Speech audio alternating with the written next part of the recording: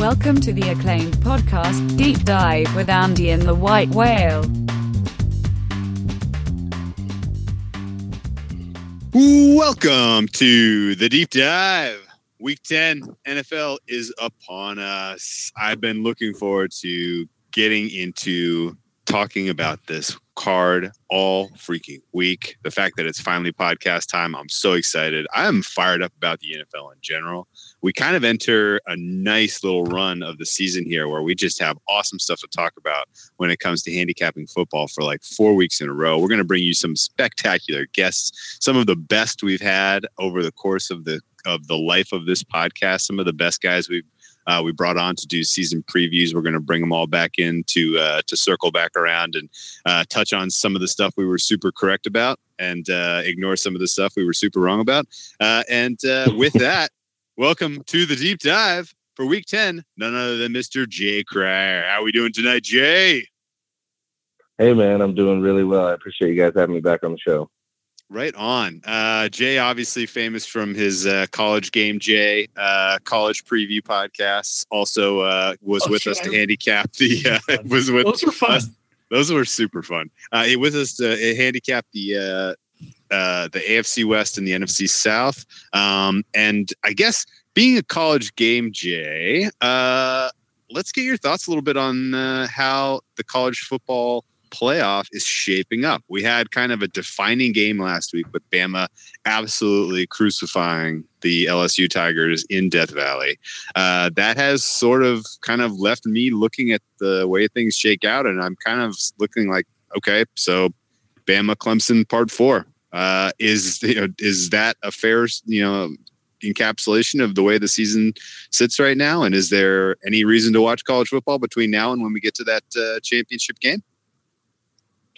Well, there's a ton of awesome, conference like fights right now that are ongoing, whether, you're looking at the Big 12 or, maybe even what essentially could involve Bama, the SEC championship, and the Pac-12, even though it sort of had a down year.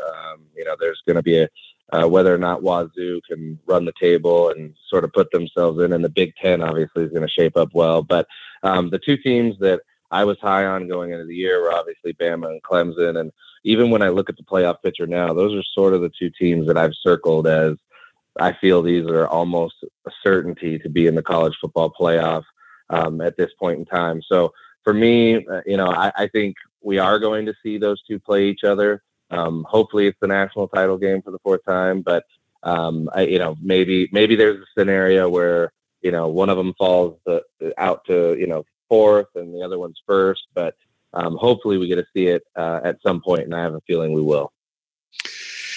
Yeah, Bama Clemson 4 seems inevitable to me, but what do I know? I'm an NFL handicapper. That sucks because like Michigan Bama would be good too, but that's probably like if things shake out the way it looks like it might shake out, that's probably a semifinal.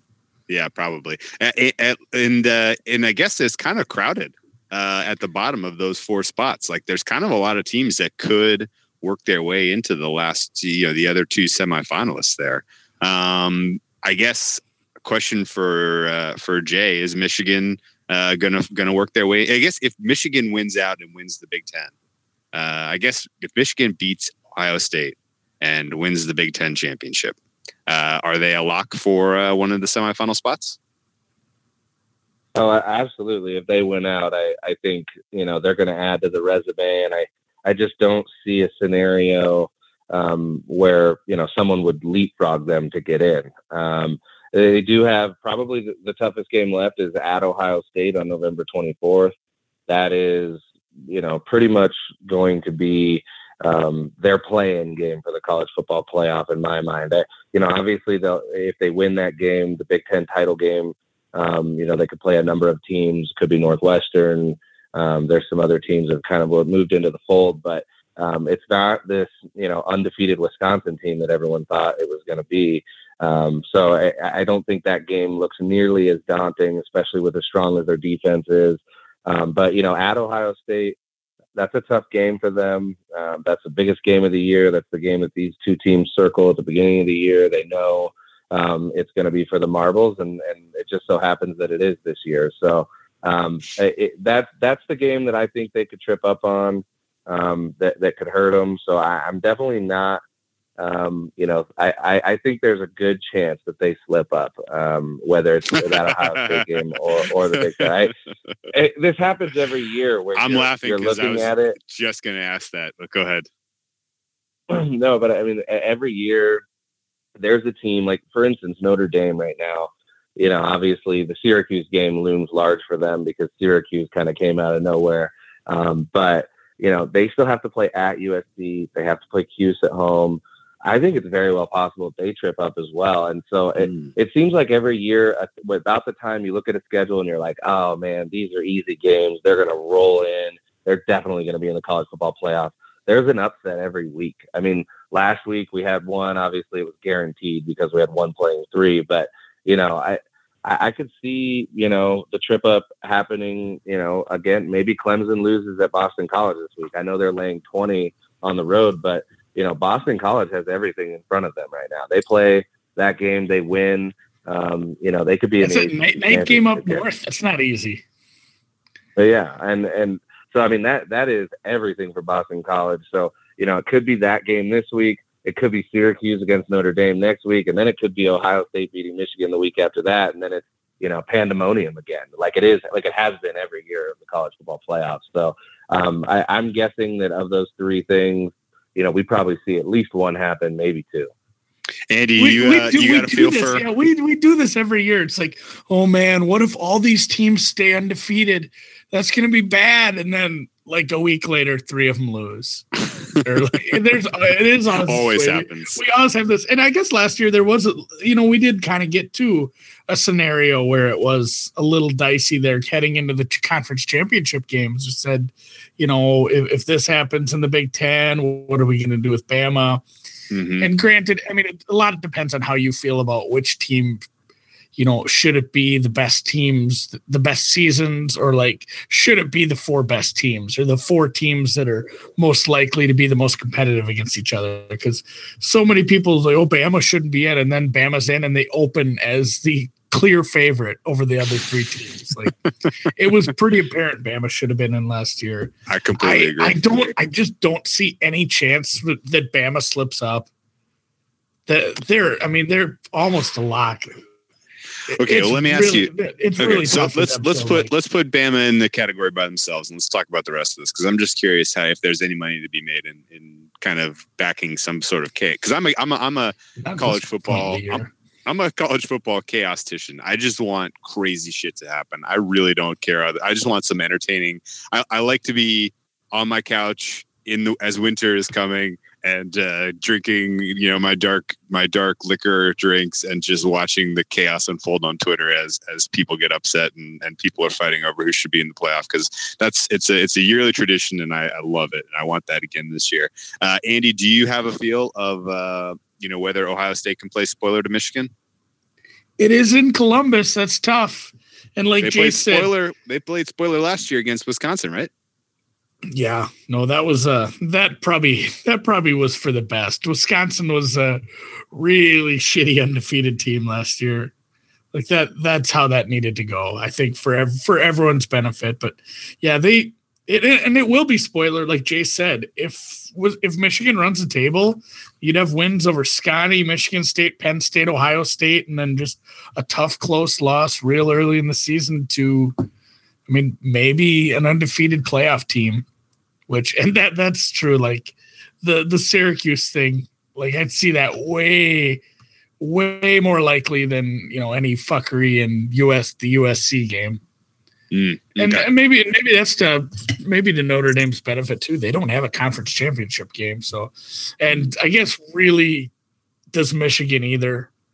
Yeah, I mean, not to take anything away. I mean, they barely beat Northwestern at Northwestern, but like Jay, who do you think comes out of the West real quick? Instant prediction. In the Big Ten. In the Big Ten. Sorry. Well, I think right now, it's, Northwestern kind of has the control of their own destiny, but I don't know.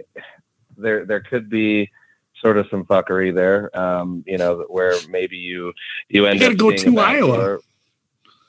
Yeah, exactly. So it's not going to be a team that I'm going to put a lot of stock in against a defense like Michigan if it ends up being them. But Northwestern has control their own destiny. Wisconsin's obviously still alive. Purdue's 4-2 in conference. So, it's really weird what's happened in that division as well as the Pac-12 South. I mean, that is just an absolute dumpster fire. I think every team has 3 losses in the Pac-12 South right now. Wow. So it's So I think that's probably the trip-up game for Michigan is Ohio State. I don't think it would be the Big Ten title game if they end up cruising in. But like I said, I think there's going to be some things happen here at the end that are going to open the door for whether it's like the Big 12 champion or maybe somehow we talk about, an LSU team, 2-loss LSU team that doesn't even play in the title game of the SEC. Maybe somehow they can get in, or if Washington State runs the table. I think Washington State has life if they run the table. Wow. Okay. It's kind of aft here because like Bama is heads and tails better than everyone. They've showed that. But I'd say like if you had to give me like who's the absolute lock to make the playoff, like Clemson's got to be ahead of Bama. Just because they have like the ACC is so bad, and it sucks because like people rag on Clemson, and maybe like we won't know how good Clemson really is because of how bad the ACC is, but they can't help it. They're playing their conference games. They scheduled A&M. Like you can only play who you're scheduled, and they'll play a conference championship game. And it's rough, man, because the ACC, like you said, the closest thing they have to a trip-up game left, they're almost a 3-touchdown favorite on the road. Yeah. Wow. Let me ask if Ohio State plays spoiler and Michigan loses, does that open the door for the Big 12 champ? And who would that be? Well, so Oklahoma, West Virginia have some interesting paths. They play each other in Morgantown Thanksgiving weekend. It might be a Friday game, so that'll be a good one to watch. But they play there, and they could potentially play again. There's scenarios where they play back-to-back weeks in the Big 10 or Big 12 title game after playing their final game of the year against each other. So, I think if Oklahoma were to win in Morgantown and then get a play, either them or Texas, and win that game, it would be really hard if Georgia loses the SEC title game and Michigan loses. It would be really hard to leave them out. And West Virginia, conversely, if they win that game, and West Virginia has a couple other tough games as well in their schedule. They still have to play TCU and Oklahoma State. I could see those as potential trip-up games for them, but so, the long path for both of those teams. But if one of them runs the table, they're going to be getting some awesome resume wins. And, they could, Georgia falls out, Michigan falls out. I think that's sort of how the door swings open for them. But those two teams could cannibalize each other, especially if they play back-to-back weeks. Maybe West Virginia wins at home and they end up playing Oklahoma in the Big 12 title game, and then they lose to Oklahoma on a neutral court or neutral field. So, to me, they could cannibalize each other, and that's where you potentially maybe see an open door for an Ohio State of the world or a Washington State or an LSU. Got it. Okay. I got you. Okay. Well, let's come back a little bit away from the kind of the total chaos and just to a complete, what would melt down the internet?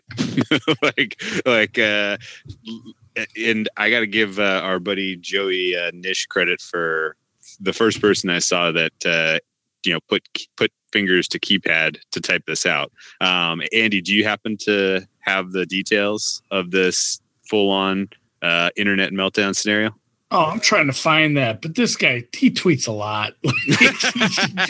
Joey puts a lot out there. He's a prolific tweeter. That's true. I'd have to scooch back a little here, but basically, I think it was Bama losing in the title game to Georgia. After Georgia, and then Michigan running the table. All right, here it is. Let's say Notre Dame, Clemson, and Michigan all win out and then Georgia beats 12-0 Alabama in the SEC title game. Who gets left out? That is a honestly, I'd keep beauty. if I'm doing it, I'd probably just keep Georgia out, even though they just win the SEC title. Oh my goodness, that'd be great. That'd be fire. I guess it kind of depends on how they win the SEC. If they squeak out a lucky win, yeah, you could potentially see them get left out. Right? Hilarious move on the part of the committee. Oh man, interesting. Jay, what would you predict would happen in that scenario? So this is taking into account that Clemson, Notre Dame, and Michigan all run the table as well. Yep. Yeah, right. So you got an undefeated 12-0, 13-0, Notre Dame, 12-1. Right. Undefeated Notre Dame, undefeated Clemson. Those are two shoe-ins. Michigan, Big Ten champ, only lost to Notre Dame. And then what do you do for the fourth spot? Or do you leave Michigan out? Shoot the hostage. Well, I think that's the situation that would probably. I think Bama's in. I don't think because Bama has two more ranked. They play 3 ranked opponents down the stretch here. They still have to play Mississippi State. Someone is escaping me right now. It's at the tip of my tongue. But they play 3 ranked opponents before the season's over. So if they win those 2 games, they even continue to build their resume. Then if they lose, even if they were to lose maybe by 10 or double digits or something, completely unforeseen, I think Bama's in. Georgia's loss looks worse, but they did win the SEC. Bama, what they did to LSU was just, they dismantled them on the road. I think they find a way to put Bama in, and I think the question would then be between Georgia and Big Ten champion Michigan team. Yeah. I think that would be the question, and it would be really hard to leave the SEC champion out. That would be the Armageddon situation. That would be so rough. They would probably, I'd say, there's difference between what I would do and what I think the committee would do. And I think in that situation, Georgia and Bama get in and they leave Michigan out, which is tough because I think at this point in the season, even though they lost to them, Michigan is better than Notre Dame right now. Absolutely agree. If you made them replay that game. If you made them replay that game, especially neutral or up in Ann Arbor. But that's tough because just you can't have them all, which we don't want to have to get into that whole thing, but it probably should be an 8 team. Yeah, and there'll probably some Notre Dame fans that listen to this podcast. I'm not a Notre Dame fan. The fact that they're not in a conference is their own fault. The fact that they won't be playing on conference championship Saturday is their own fault. And even if they're undefeated and if Michigan has continually improved and wins, I would agree with you. I think Michigan's the better team, and you go Bama, Georgia, Clemson, Michigan in that case, and Notre Dame should stay home. Who will be playing on conference championship weekend? Who's that? The Akron Zips. They're going to reschedule a game and play it that weekend. South Carolina, Akron.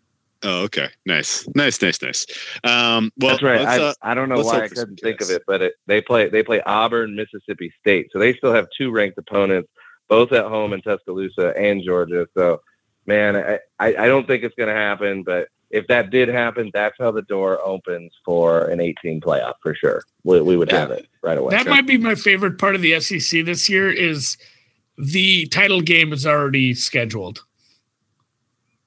Both teams have 2 weeks left, 3 weeks left because Alabama can't be a change. Citadel. It's amazing. That's just who's going to play. Again. That's amazing. I can't remember it being situated this early either. Okay. Well, good stuff. Appreciate you filling me in so I can be better prepared to enjoy the month of November in college football. What do you make of college basketball getting started, Jay? Oh man, I mean it's just like the best time of the year, right? You've got football is starting to get. Yeah, I mean you have college football playoff rankings coming out, playoff positioning.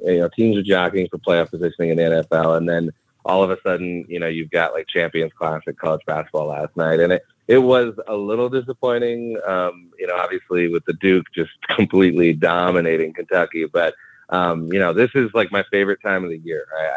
I just sort of like the fanboy in me just sort of starts geeking out.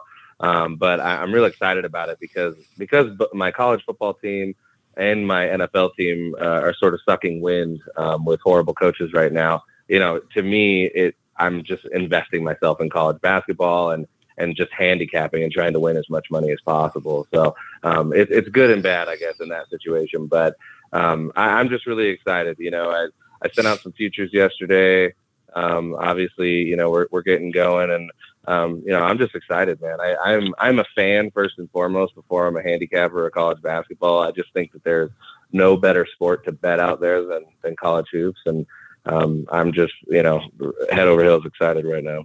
Okay, well, give us a little insight onto your process in terms of how you go about handicapping a day's card. And I guess, do you look for lines the night before? Do you get up early and that's the first thing you're thinking about is, let's see what these lines look like, how they moved, what are some key injuries, what are some key situational spots I'm going to try to take account of? Like what's a general, like, average day in the month of November, like handicapping college basketball?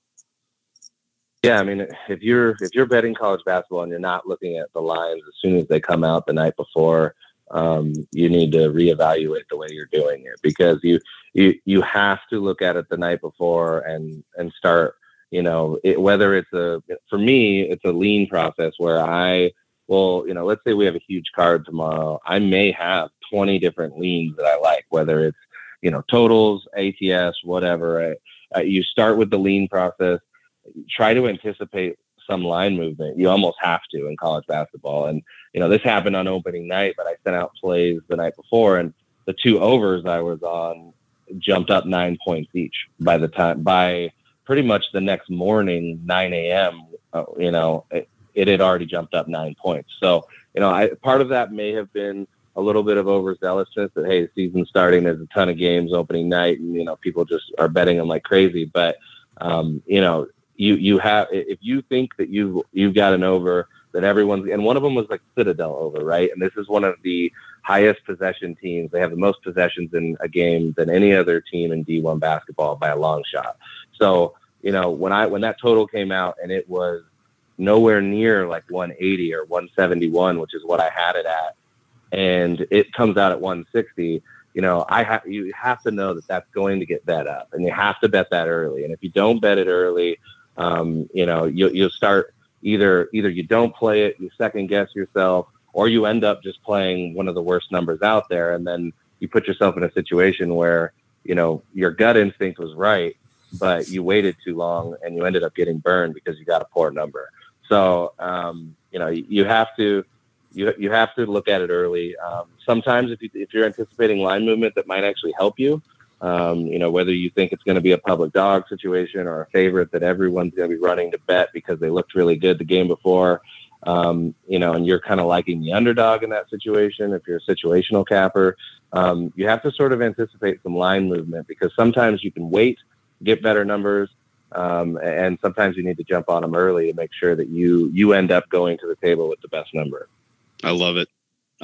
Beating the market is as important in college basketball as any other sport, or more important even.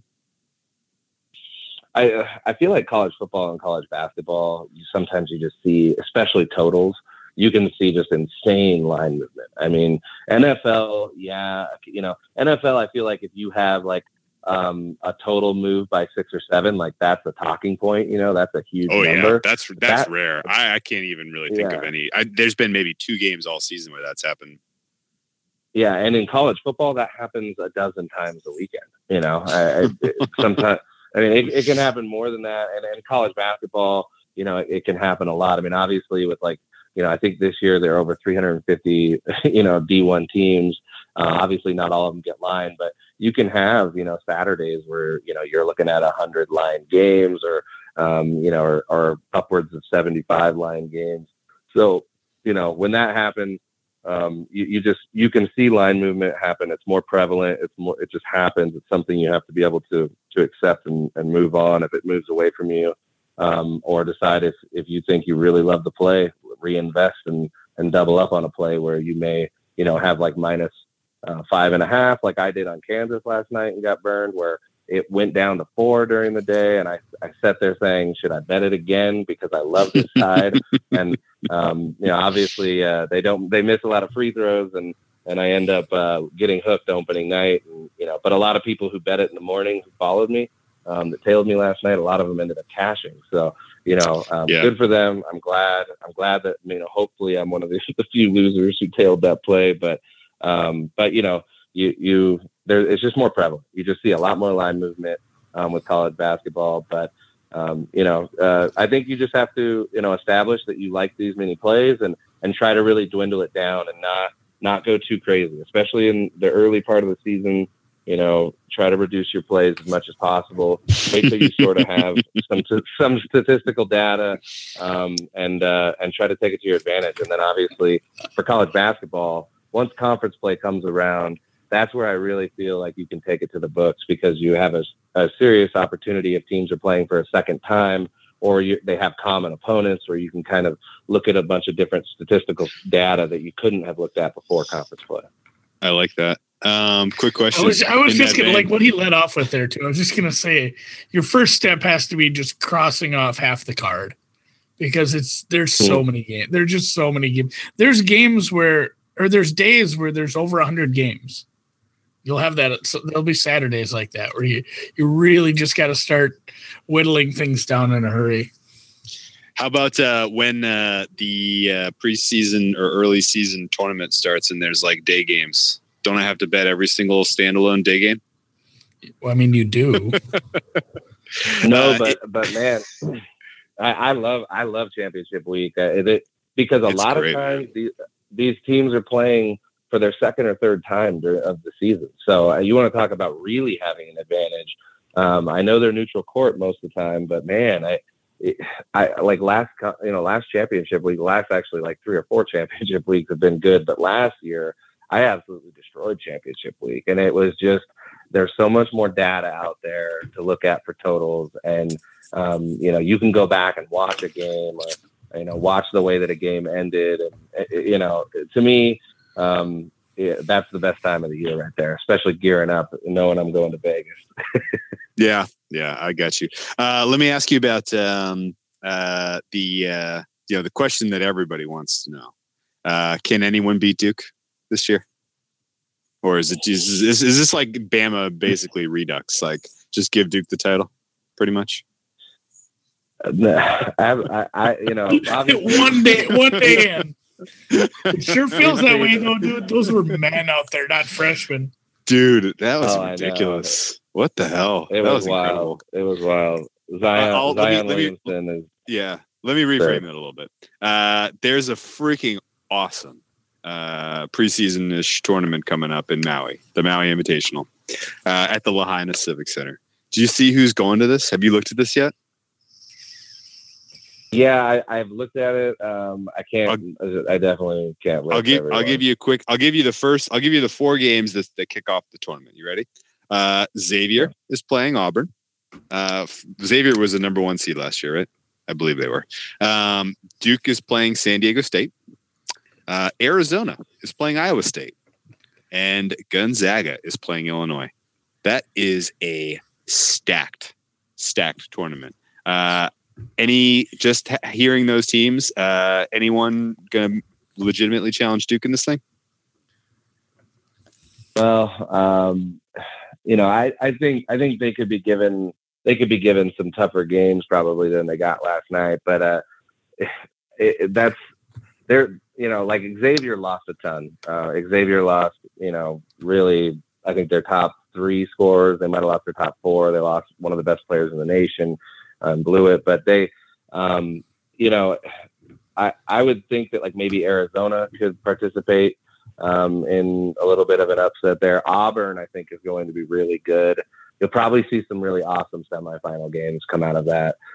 It may not be the one that Duke's in, but it's going to be a very interesting semifinal and championship game, and maybe even I hope they play a third place game. Some of those tournaments do, but if you get a third place game, that could be really good too. It's definitely going to be something to watch. Duke obviously looked amazing last night. Zion Williamson's going to pretty much just rule the airwaves probably for the bulk of the season. But there's some other really talented teams out there, and Kansas, obviously, even though they cost me some money last night, they looked really good, and they've got a lot of talent as well. So there's going to be some teams contend. I definitely am not going to give Duke the championship right now, but I think they made a strong. I think they made a very strong case to maybe potentially be the number one seed over Kansas. Okay, all right, good stuff. You're in luck. The defense is going to they didn't look great defensively. That'll come. They're a bunch of 18, 19-year-olds that have barely played together. They're gonna get better on defense. This could be a pretty scary team come tournament time. But yeah, nobody was even slapping the floor, so they're gonna get a lot better. You're in luck too. Well, not only do they do a third place game out in Maui, they do a 7th place game. They'll be all 8 of these teams are basically going to play 3 games out there, so you'll get to see. That's what they should do. If you fly your happy ass all the way to Maui some of them are East Coast teams. That's a long ways. It is, man. It's a long trip. And if anyone's smart, don't play up tempo with Duke. Try to slow the game down. And that's going to be the key, because last night that tempo just went through the roof. And they're not going to shoot 46% from 3 every night. They're going to have some off nights, but if someone slows down the tempo and maybe hangs with them at least through the first half, you won't see sort of these insane NBA sort of stat lines in this college basketball game. Makes sense to me. That makes sense. Okay. Well, good stuff. That's a nice little primer. We're going to talk to a big man on campus next week, and we'll dive into college basketball a little bit more, try to get some of his takes on some of the mid-majors and whatnot. So this was just a little bit of a primer for us. What do you think before we get into the NFL Week 10 card? Your Denver Broncos are on bye this week, and they did not. It doesn't look like they're going to fire him. No, they would have done it by now, right? Number one, why did they not fire him? And number two, what do you do with this team, Jay? What do the Broncos do? Is Case Keenum you got to move on from this guy? You got to tear it all down and start over next year? What is the plan? What does John Elway do to fix this franchise? He should resign. Obviously, there's a lot of negativity geared towards John Elway, and some of it he needs to own. Obviously, this is a horrible hire. This coaching staff is an abomination. I would rather have John Fox back right now than what we have, and that's tough. Jesus Christ! Wow. Yeah, it's tough for me to muster those words, but this is a bad coaching hire. He's made some really big mistakes, like the Paxton Lynch draft, and there have been, the DT contract was bad. Those are just a couple things that stand out to me. But he did bring a Super Bowl here. He did get Peyton Manning to come here. He made a lot of real savvy moves and getting a lot of veterans like DeMarcus Ware to come in here. So to me, he sort of has a path through probably the next coaching decision.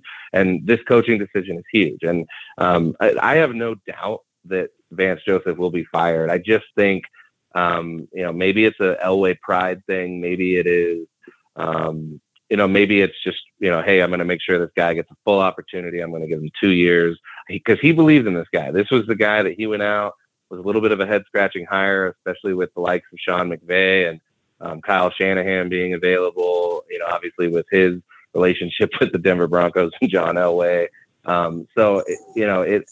It was a little bit of a head scratcher. Obviously we talked about this before the season. I think I actually did call Vance Joseph a moron in the preseason preview, and I couldn't be more right.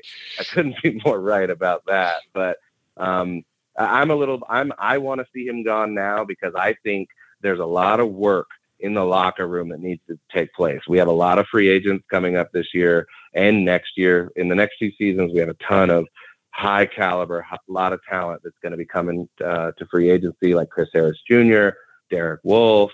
There's a ton of guys who are going to be coming up. And I think we have enough talent on defense, especially in our front seven, that we could squander a really good opportunity.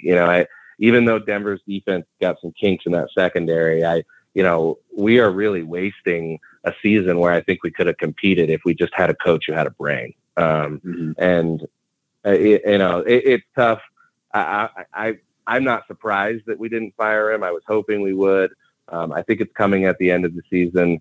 But, Denver has some O-line issues. It's pretty apparent. Case Keenum is clearly not the guy. I don't think he's a total abortion, but I think that he, at least probably. Oh yeah. No, he has been under a ton of pressure the last week, especially, once we had like Ron Leary, tear his Achilles. The offensive line's got issues. Case Keenum's not the answer. Our secondary, letting Aqib Talib ended up looming a lot larger than we thought it would. But it's unfortunate to see this team is 3-6. I just felt like we would probably at least be 500 this year. And so it's pretty disappointing to just see him sort of squander games like he did last game and the Kansas City game. And, and then play really bad against teams like the Jets on the road. It's kind of tough to watch. So yeah, they should be 5-4. They blew 2 at home. That was for the taking. Okay. And it was coaching. Well, this podcast has a pretty broad reach, and I can only assume that Elway may listen. If he is listening, where do you send him in terms of a coaching search? Like, where do you start? Well, I think with this defense, I think you want to bring in an offensive-minded head coach who you can hire a good D coordinator to come in, and he has total control. This whole Joe Woods and Vance Joseph sort of, if they're butting heads, I don't think that it's out there. It seems like, they're looking at each other like, I don't know what to do. And he's saying, I don't know what to do either. So let's just screw it up. But I think you need to have one guy who can come in. I mean, obviously, like Wade Phillips, what he did with this defense, and a lot of these players are still here from that Super Bowl championship defense. I think there's still a window with these guys. Chris Harris is locked down through next season. Vaughn's locked down long-term. Chubb's going to be here. He's looking like he could run away with Defensive Rookie of the Year, or at least definitely be in the top 3 conversation. But, the defense is there. But we need to get something figured out with this offense. Our offense is just disgusting. And it's a little bit better this year, but it's still just not good football. If we even had mediocre offensive play, and it's crazy because Philip Lindsay's having an Offensive Rookie of the Year type season. And I completely agree. We're completely blowing it by, calling timeout, icing our own kicker, calling timeouts, not calling timeouts when we should too. So there's so many different things. But I don't think Denver's a lost cause. I think this is, like I said, it's a huge hire. If we can get a good offensive mind to come in, I don't think Sean McVay and Kyle Shanahan will be knocking on doors like they were when we made the decision to go with Vance. But if we can get to this coaching carousel early, get a good offensive coach in here that can maybe start working, with whoever we draft, hopefully a quarterback with our first pick, which right now I think is number 8 overall, and it probably will be in that region. I don't think it's going to get much better, but I don't think it'll get a whole lot worse. So hopefully maybe we can use this pick and the pick that we got for DT, and maybe we can move up in the draft. But I think if you bring in an offensive-minded head coach who gets to make the pick. He gets to make the pick at quarterback this season, and hopefully he can pick someone that he can bring in and groom and get this offense turned around. But obviously it's all on John Elway's shoes now to fire Vance Joseph in a timely manner at the end of the season and get somebody good in here. You need like a Josh McDaniels type. Oh God. Oh man, he would fit the bill, but not here. Yeah. Okay. Well, good stuff. Let's talk some NFL. Andy, you ready to dive into this card this week? Yeah, like Jay said, they're not a lost cause, but they are this year. So, and they're on bye. Let's. Well, I mean, I was going to say, if we wanted to completely skip Thursday, we could get into a couple more lost causes right away with the Buffalo Jets. But yeah, let's get into the card. Let's start with Thursday. Thursday night football game of the week? Question mark? I think probably. As far as matchups go, I mean, there's not like two good teams playing each other outside of that. No, there really isn't. There's like 3 or 4 double-digit spreads, man. Yeah, I know, and some of those that I think are kind of crazy double digits. One for sure that I think is nuts. But Carolina Panthers. I will hold my hand up as far as owning bad calls. When we had Jay on doing our preseason previews, we talked about the NFC South. I was very, very skeptical, albeit I put significant money down that the Panthers were going to not be successful this year. And my entirety of my opinion was coming out of the fact that I didn't believe in Norv Turner as an offensive coordinator in 2018. I didn't think that he was going to be able to keep Cam Newton on the field for all 16 games because they had such a porous offensive line. And the last time we saw Norv Turner coordinating an offense, it was with the Minnesota Vikings, and he got Sam Bradford killed behind a terrible offensive line. I thought we were going to see a replay of that, and I was extremely confident and happy to be holding Carolina Panthers under tickets.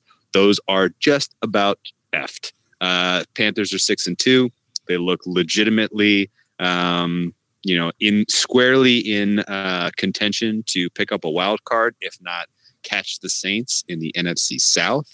They head to Pittsburgh in what is a pretty important game for both of these teams in terms of playoff positioning. Pittsburgh is white hot right now. They are coming off of a whole truckload of wins against AFC North competition. To a degree, you can say I can believe narrative wise that this is potentially a letdown spot for Pittsburgh because they are coming off of a Baltimore win, and in years past, after beating the Ravens, the Steelers have looked a little bit questionable.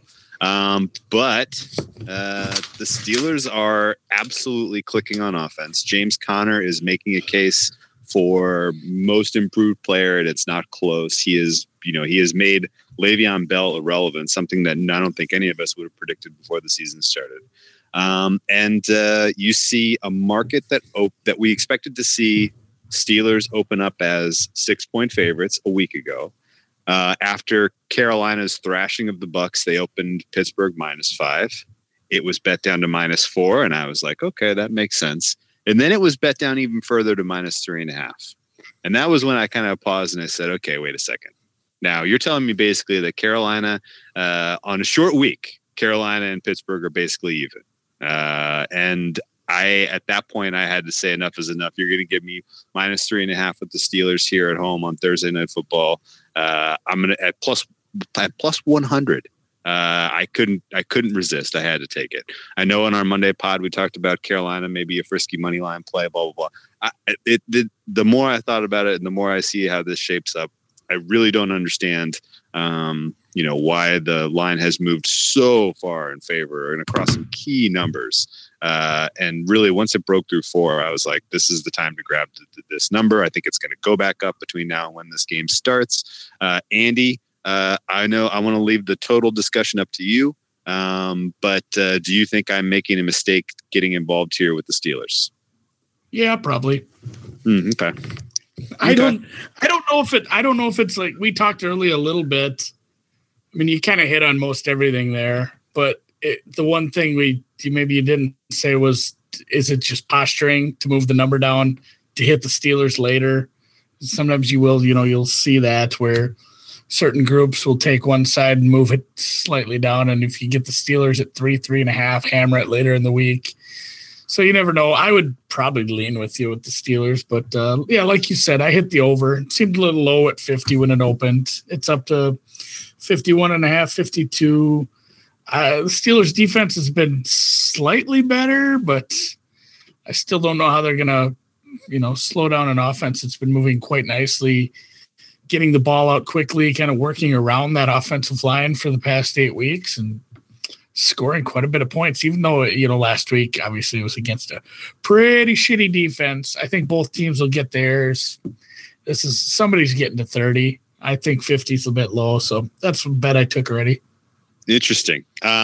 Jay, do you have a lean on side or total in this one?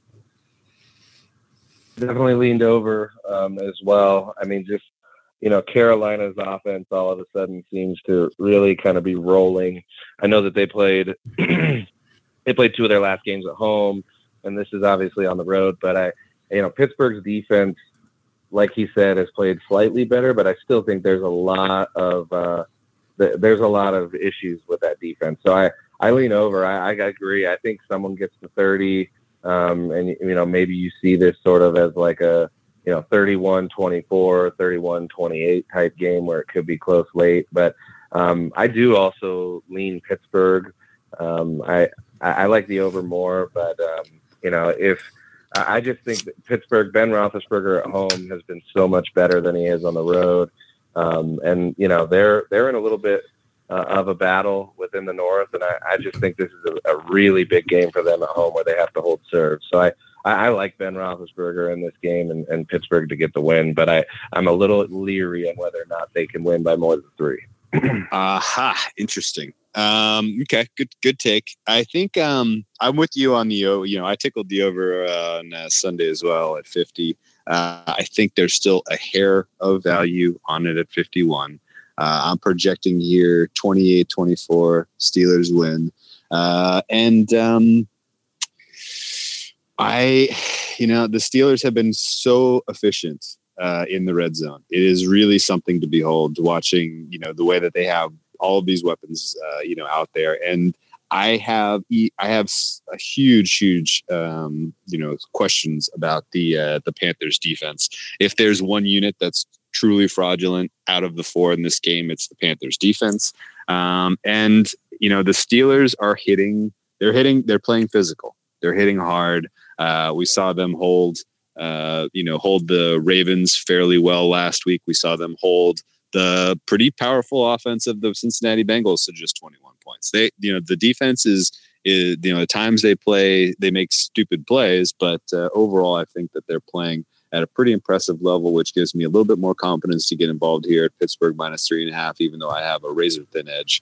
But should be a fun game, and will tell us a lot about how the Panthers shape up, if they're going to be a contender for the NFC South, or if they are going to squarely be fighting for a wild card spot. 2 more games, by the way, for the Panthers against the Saints. How do you see that race shaping up, Andy?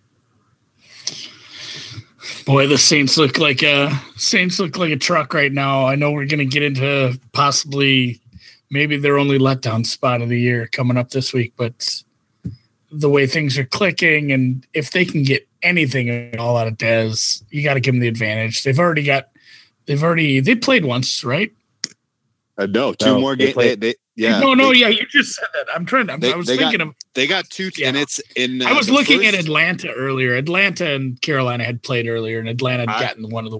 So, but no, they do have to play twice. Even if they split, man, you still got advantage Saints. Just they're a game up. I think the Saints take the division. They're looking very, very good right now. The first of the 2 games is a really terrible spot for New Orleans. It's the 3rd of 3 in a row on the road. They go at Dallas, at Tampa, at Carolina, and they're looking like they'll be short favorites at Carolina in that game. But it's a tough spot. At least it's a 3rd road game after 2 bad teams. It's not murderous row. If there's if there's ever been a silver lining to a 3rd straight roadie. Yeah, last 3 games for the Saints is Carolina, pick Carolina. They got a Steelers sandwich between 2 Panthers. Interesting how that schedule worked out. I'm not sure why they did that to them, but that's fine. Okay, let's keep moving down the card and talk about the most exciting game of the week, the one everybody wants to hear our breakdowns on.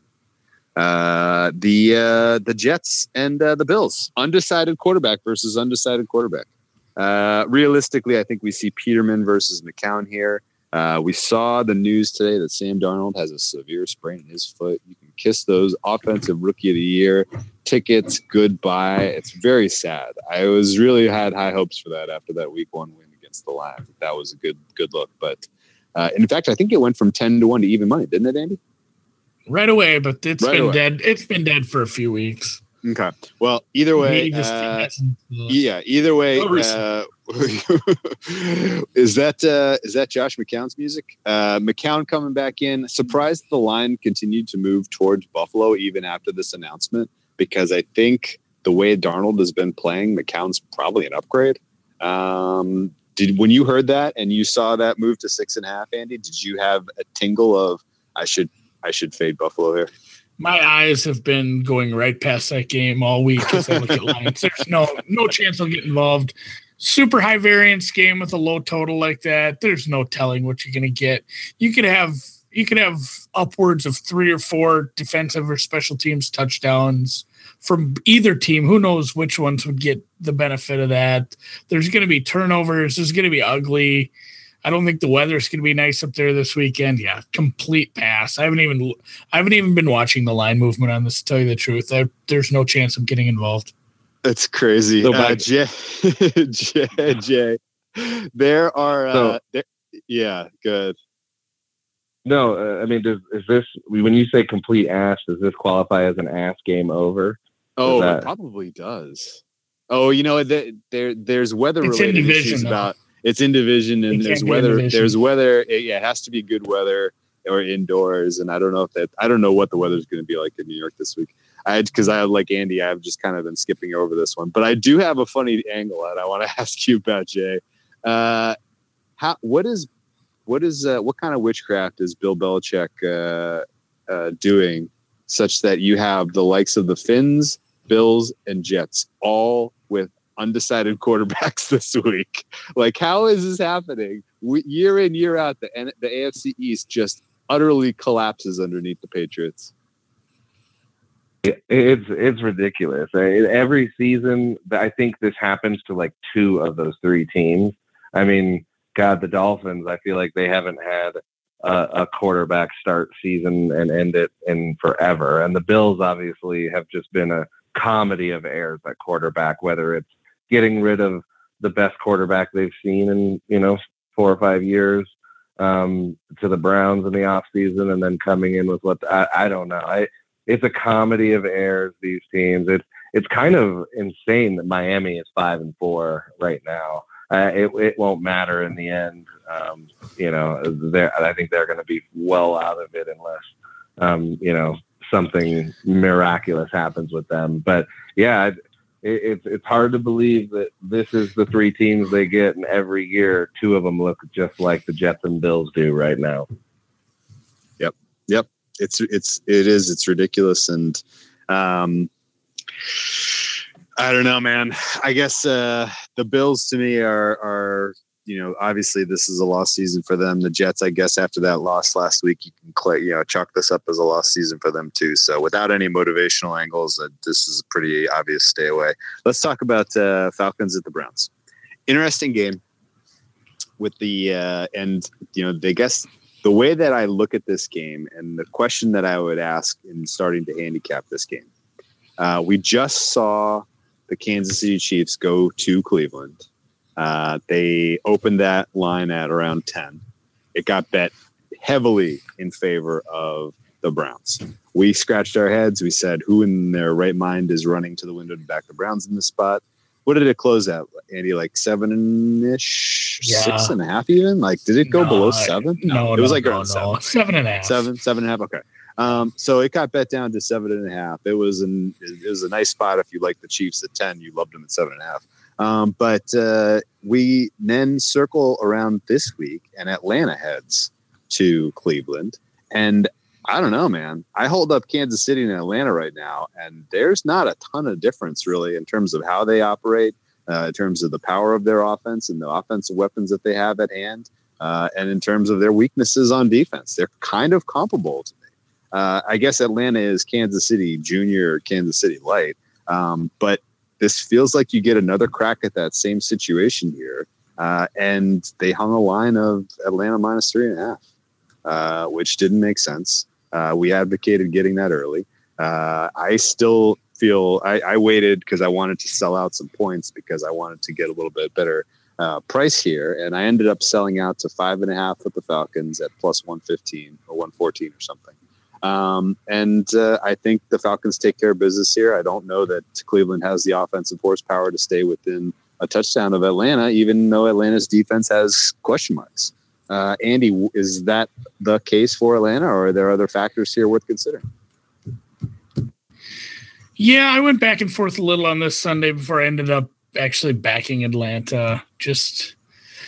I stayed away from anything Cleveland related last week, especially just Jesus. If there's a team you're going to take the Browns and the points with, like maybe there's better weeks to do it than last week. Jesus Christ, people. But either way, I wasn't impressed with the gameplay. I think Kansas City's defense might be worse than Atlanta's. It's one of those things where they don't care. And Kansas, I mean, not only a bad defense all year, but the injuries they're suffered too. And again this week, Kansas City's got some guys out, but Atlanta actually some people returning. Not everybody, because some of those injuries were season-ending, which sucks for them. But looking a little tighter on the other side of the ball. Obviously, still not going to be even a top half defense, but Matty Ice, even outdoors, the offense is starting to click. I think they can put up enough points to cover as a shorter road favorite. I took the 4. I felt like it'd probably get bet out, even if some sharp people want to get involved with Cleveland every week. I think there's going to be enough people on Atlanta to move this number out where I wanted to get that 4 before it moved. Yeah, this is a play for me. I'm going to take them. They I don't want to say like resuscitated their season because they were never really completely out. It was so early, but like we said, there's 3 teams that are 4-4 in the NFC right now they're all like holding on to that 7 spot essentially if you don't use tiebreakers. So they are 1 spot out of the playoff picture right now, and they have an experienced quarterback, an experienced coach, and they're playing for something. Whereas Cleveland is probably just looking forward to golfing next weekend. They had into their bye. So yeah, definitely I'll take a motivated team with experience and quality offense. Yep. I dig it. Is this a deep dive consensus, Jay? Well, as someone who is without a doubt, the biggest bet I had in the offseason was the Cleveland Browns under 5.5 wins at plus 120. And I feel a little fortunate right now that they're actually sitting at 2-6-1, considering what they're like 1-3 in overtime games, and almost had a 5th overtime game. But or I guess no, they're not 1-3. What they're 1-2-1. Yeah, right. But for win totals, essentially 1-3. Yeah, right, exactly. Yeah. Oh yeah. Ties just as good as a loss for you.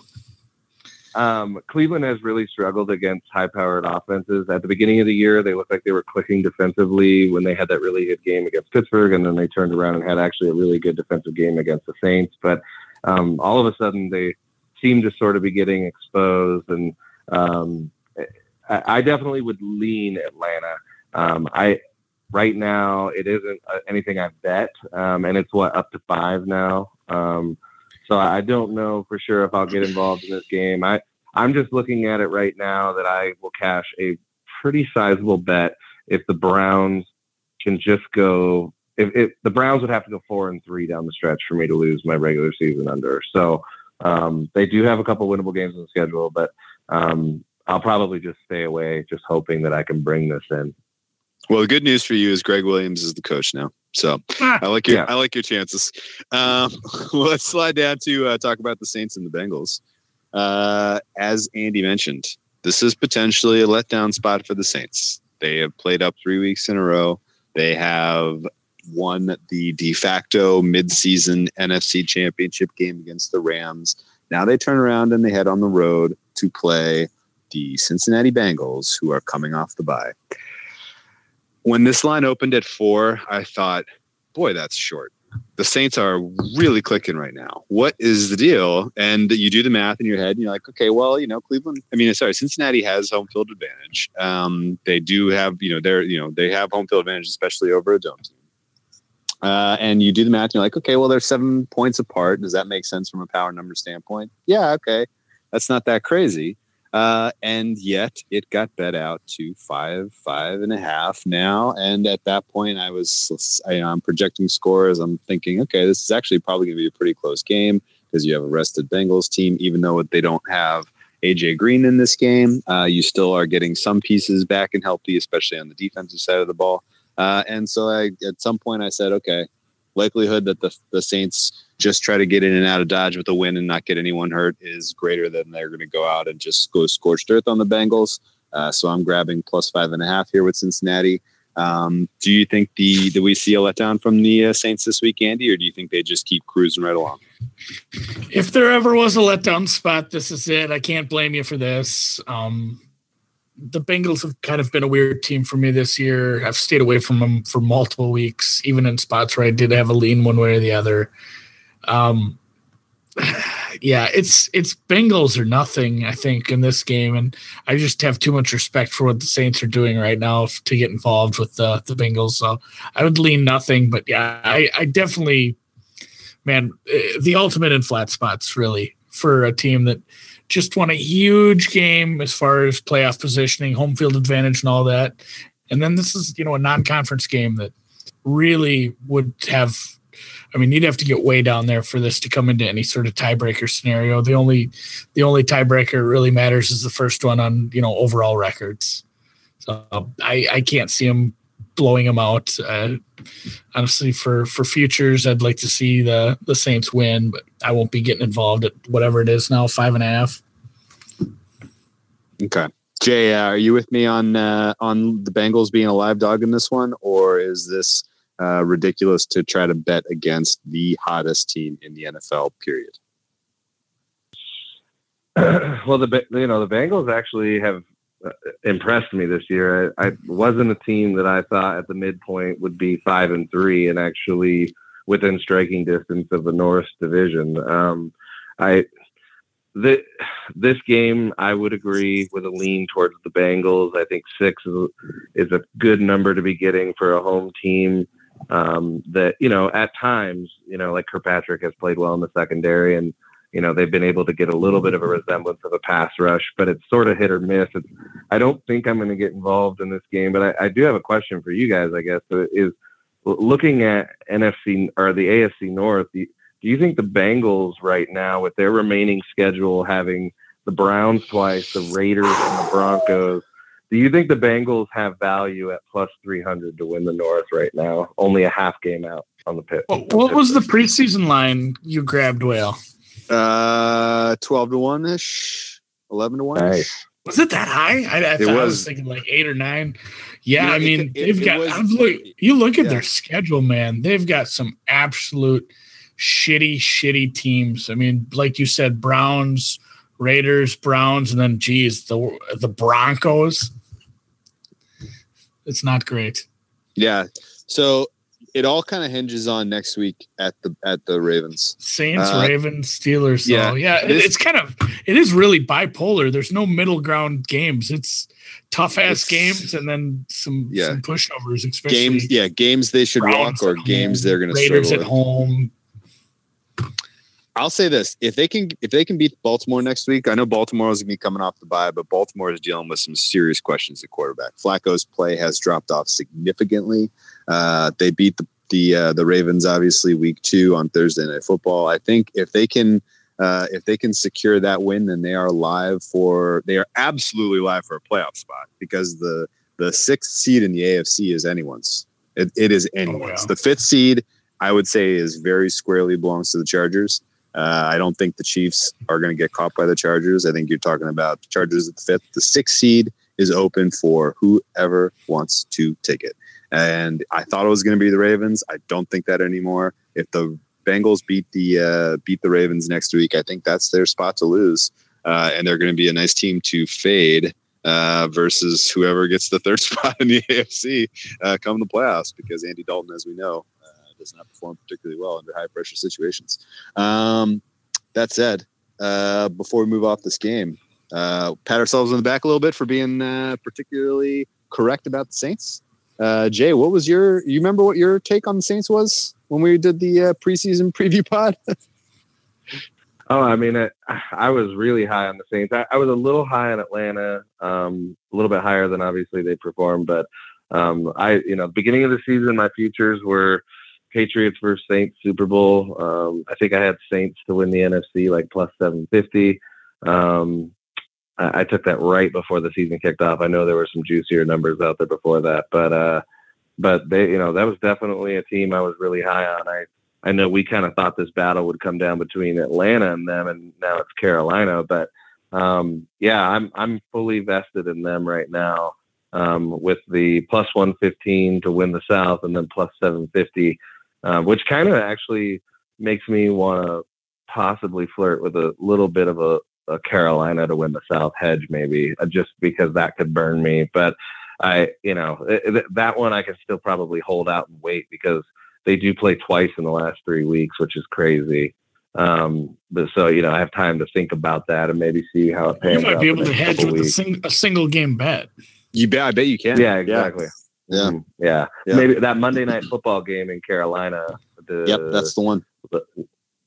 Week 15. That might be the game, maybe, where I put out, a money line or something. But I think we pretty much nailed it. The Saints would definitely be the South champ, and I think we were all pretty high on them, being in the conversation for the 1 seed. I was really impressed with how they looked against the Rams last week. I just, at the beginning of the year, I was a little concerned with the Saints defense, and they seem to have sort of slowly figured some things out. It's not an immaculate defense. They don't look great, but they look good enough with the strong offense to be in position to probably be in the conversation late into January. So I'm excited, obviously, having the big futures out there, but I don't know. I'm just sitting here looking at Carolina right now. I think I'm seeing 3-1 to win the South, and they're only about a game out with obvious control of their own destiny. I don't know. I'll probably hold off on it for now, but I don't know. Yep. Fair enough. Well, lucky for the Saints and their porous defense, it's 2018 and defense doesn't matter.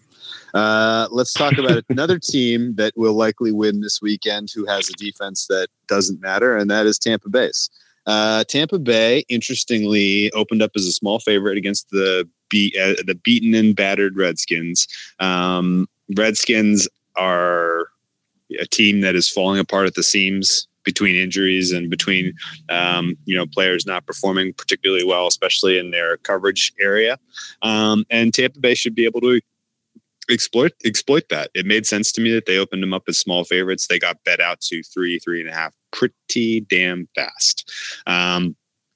Currently, we see Tampa Bay sitting at -3. I guess -3 is only plus 100. So maybe there's a little bit of resistance. People aren't ready to quit on Washington just yet, even though Washington will be without both starting guards.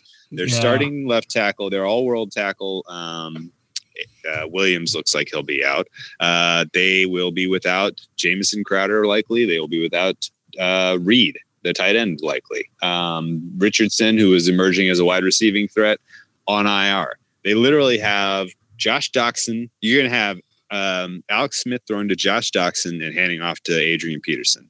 How those three compete with the Tampa Bay offense that can absolutely score and has dynamic weapons in the passing game is beyond me. Andy, does all this make you feel like the Tampa Bay is a decent play?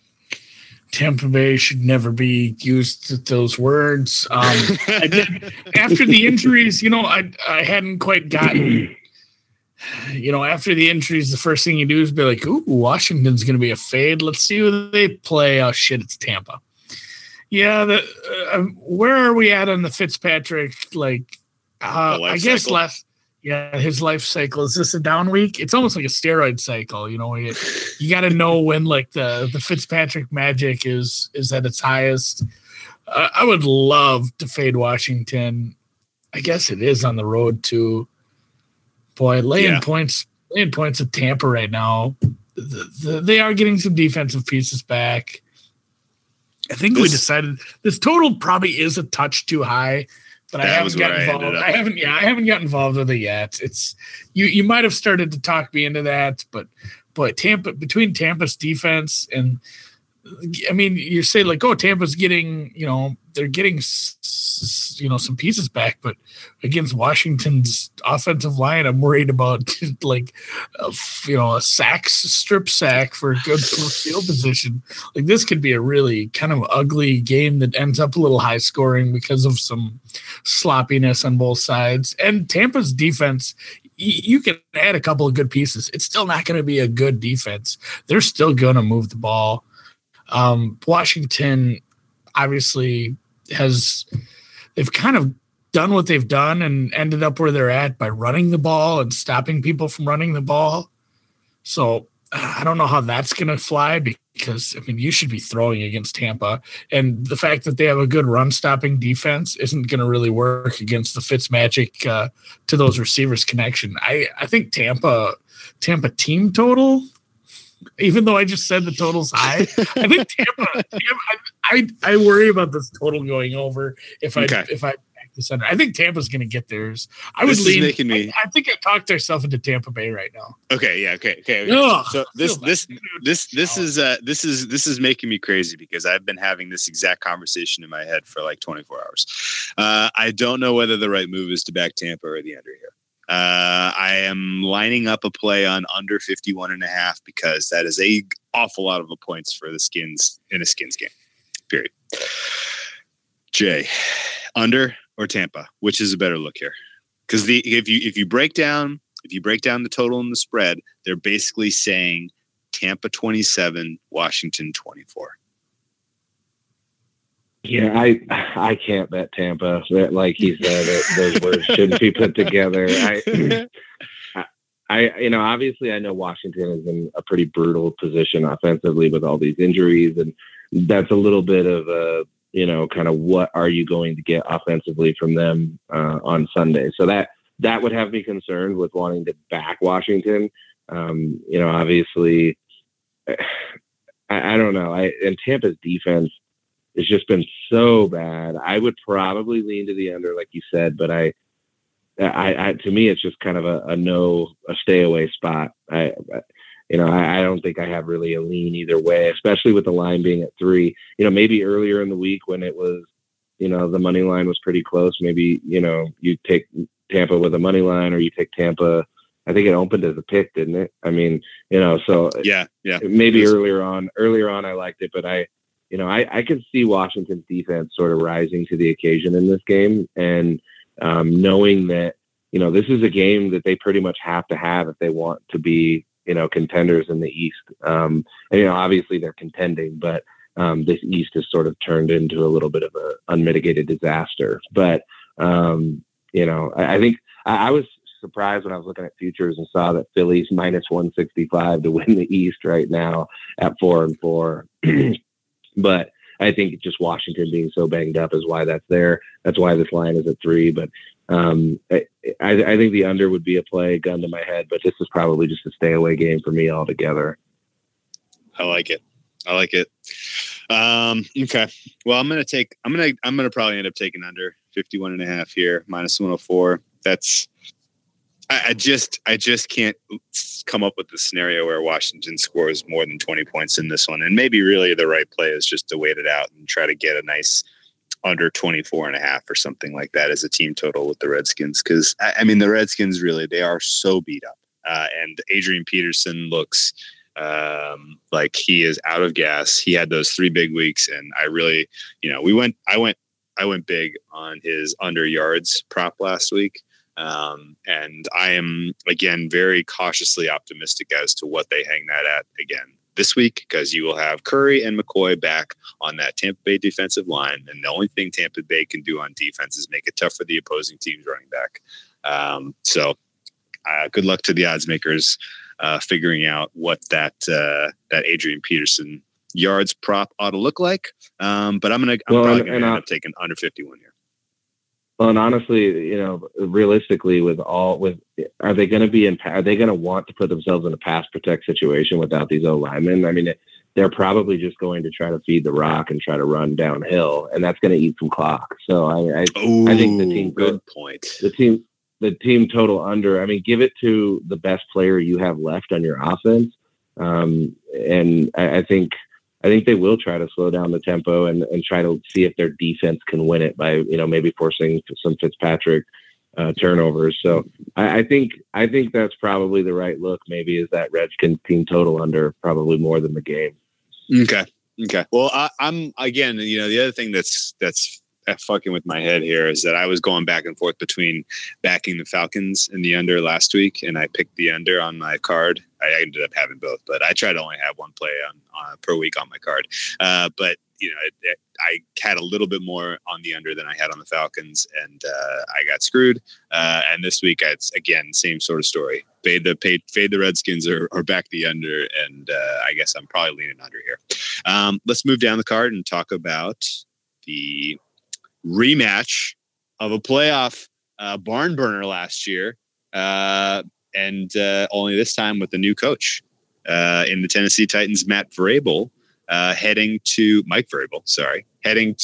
I got Matt Patricia and Mike Vrabel. I combined them into one person because they're kind of similar people. Mike Vrabel and the Tennessee Titans head home after an impressive win on Monday Night Football against the Dallas Cowboys to take on the hated Patriots. Obviously last year in the divisional round of the playoffs, the Patriots made short work of the pathetic Titans, ended up getting Mike Mularkey fired. And it's tough to make a particularly strong case for Tennessee this week with everything going right for the Patriots. I mean, honestly, the top to bottom, they have figured out all of their limitations and have improved upon them. Very, very impressive win last week against the Packers. As soon as they needed to flip the switch and put them away, they did it. I know Andy cashed a nice play on Patriots last week. You going back to the well with the Patriots this week as a short? I guess not really that short. -7 is almost a touchdown. Yeah. I'd almost -6.5, -7. Almost lean Tennessee, but they haven't been a team that I've had a good grasp on this year. They looked better, but again, it was. Dallas probably should have been up 21-0 in that game. Like, just bad team, bad situation. Dallas. How does that game go differently if Dallas is up 21-0? They probably win the game. They were gifted fumble after fumble, and they threw an interception in the end zone. The field goal, they left so many points on the field. Like, I'm not 100% sure Tennessee is actually that good. Dallas continues to just kick themselves in their own dick and just look stupid. I don't know. I don't love laying big road chalk like this, even with Brady and the gang. Tennessee, they have had some nicer performances on defense throughout the season. Maybe they can slow. And you see the total is 46.5. Little. I guess that's on the lower side in today's NFL, isn't it? That's kind of fucked up. It is. But, probably no involvement for me here. This could be like if you're the kind of person who likes yourself a money line parlay, which maybe I am kind of secretly behind the scenes. New England fall into there because you don't want to tease like a 6.5. Don't tease a 6.5 because essentially it's just the money line. You're just paying more for it. Yeah. Jay, we saw the bookmakers, particularly the rec shops, get absolutely hammered last week. They got taken to the woodshed, and yet they hang the Patriots as under a touchdown this week against a team that looks like potential frauds. Are we in the time of the season where it's just bet the Patriots and forget about it? Chalk up one win a week, just betting the Pats. And is this price too good to be true, or do you think Tennessee makes a game out of this? Well, I think that their defense is good enough to probably keep them in it, at least in the early part of the game. But yeah, I mean, the Mariota, the turnovers that were a concern. I had Tennessee first half +3.5 against Dallas, and I felt extremely fortunate to take that one to the window because at one point I was like, oh my God, like they should be up like 21-7 right now at least. And I felt very fortunate to cash that ticket. But I think Tennessee's defense is probably good enough to keep them in the game.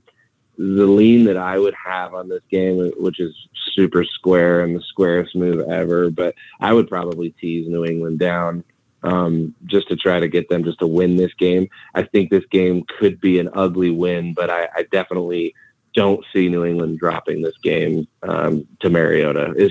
Mariota just hasn't looked very crisp. Even if you go back to the London game, he just, obviously they had an opportunity to win that game, did beat Dallas, but man, Dallas looks very fraudulent to me as well. And like you said, this game could have turned either way last week. So I think New England wins this game, but it could be a little bit of a trap with that 6.5 that they're hanging right now. It could be close. The under might be a decent look too. Interesting. I have the over lined up in my sights. I don't think 46.5 is a very reasonable line for what I think should be a pretty competitive game, especially in the first three quarters. Maybe New England puts on the Jets late. But Tennessee has coverage problems. Dallas couldn't make him pay for it, but Tom Brady sure as hell is going to make him pay for it. I love that you're starting to see some chemistry build between Brady and Josh Gordon. You might even, you got a full reintegrated Edelman back in the swing of things. You might even see a one Mr. Robert Gronkowski out on the field this Sunday, which would be a bonus in my mind. I think that this is a kind of game that gets into the 50 range. I don't think 46.5 is a very good line, and I'm going to back over 46.5 at -101 here. Patriots team total is probably a decent look too, Andy. Yeah, that offense is starting to click. I mean, it's going to be around 26.5. Yeah. It does kind of just feel like one of those where they just want to get it done on the, it's a conference game, but out of division. Feel like they just want to, get in there, get their win and get out. I don't know what they'll be looking for style points, but I definitely think New England wins. Their offense is starting to look pretty good. Well, let me ask you this. New England's defense is slow. They've had trouble in past games containing a mobile quarterback. What's to say Tennessee doesn't get 27 points in this one? I mean, their play calling. Yeah. That's fair. I think they were gifted. I mean, they were kind of gifted some of the questionable calls that Dallas made. I didn't quite understand what was going on in that game. That was not a fun game to watch just because it felt like both teams kind of sucked ass. But no, New England's defense isn't great. Defense doesn't matter. Okay. So, well, I guess I can. It does. I mean, to me, the total feels right about right. But I think if you do. It's kind of a stupid number, 46.5, like just a 47, 47, 48, 49. A lot of games land on that. So, yeah, which is why I like having the over of 46.5. Well, see, here's how I think Patriots get to 27 or 30 even. 27 seems like their floor in my mind. And I think if Tennessee can score 20 against the Chargers defense, then they can get 20 against the Patriots. I wouldn't be surprised at all if this thing is very comfortably home by like end of the third quarter, early in the fourth, because both teams really are playing particularly well in the red zone. Outside of that one fuck up by the Patriots in third quarter against the Packers, they are scoring at will in the red zone. Tennessee finally figuring out the right way to deploy Derrick Henry in the red zone. So my hopes are high that we see a pretty nice competitive high-scoring game here, and 46.5 is never in doubt. So that's my look. Let's talk about another one where I played a total. Green Bay Packers are hosting the Miami Dolphins. Miami Dolphins, who's going to be the quarterback out there on Sunday is best guess, Andy? Oh, it'll be Osweiler. Does it matter? No, I mean, Osweiler's a downgrade for sure, but just, yeah, again, we go fraudulent teams. Like Miami had some lucky-ish wins and kind of a bit of a fluky season for them. I remember there was even talk, the people got to have their narratives early in the season. Is this the year that New England doesn't win the division? And what was Miami? Were they 3-0? They were 3-0, yes, before getting beaten 38-7 in New England. 2-4 since then, and I don't know if it was a very good 2-4. A lot of points, especially you watch Rodgers scrambling around, man. I mean, I'm talking the spread, I guess. But yeah, boy, you're saying -10 for Green Bay is a lot to let. 10.5 in some spot. Wow, that's just teaser protection, 10.5, I guess. But yeah, that's tougher place to play. Warm weather team going up to the icy tundra, the frozen tundra up there in Green Bay. It's going to be an uncomfortable game if you're not used to playing up there. But still, 10 points is a lot. I hate Miami. I don't think they're a good team, but man, that I would almost lean towards taking that. Rodgers, no-name receivers. I mean, it's about as bad as it's going to get. I'm going to have to look at injury reports, see what they're looking at for the offensive players for Green Bay before I think about getting involved in this. And then also, you can say that's a lot of points, but when you do that, you're also saying I'm betting on Brock Osweiler. So you got to maybe some soul searching. Yeah. Probably a no bet. I would lean towards the over as far as the total. I agree with you there. Okay. So were you betting the over? No, I'm on the under. I'm on the under. Then I disagree with you. I think we see a stronger performance out of the Packers defense this week at home. I think you send Miami up to freezing cold weather. First crack at that. This is a team that's ready to quit as it is. They get down early. I think Green Bay puts it away with a heavy dose of Aaron Jones, who's finding his groove out of the backfield for the Pack. And I don't think the Pack really have to work all that hard to get a pretty comfortable win here. Jay, would you consider laying 10 points with the Packers, or is this a stay away for you? No, I definitely would. The one thing that Miami's done this year that is sort of, given them their 5-4 record is I think they're like +5 turnover differential. Yep, they've been very opportunistic. I mean, even last week, they had a pick six, or I think they had a pick six late that kind of helped them ice that game in what was a pretty ugly game. I was on the first half under last week, so I got lucky that they came out and just played miserably, like I figured that game would be. But Rodgers doesn't make a lot of mistakes. I think he's only thrown 2 interceptions all year.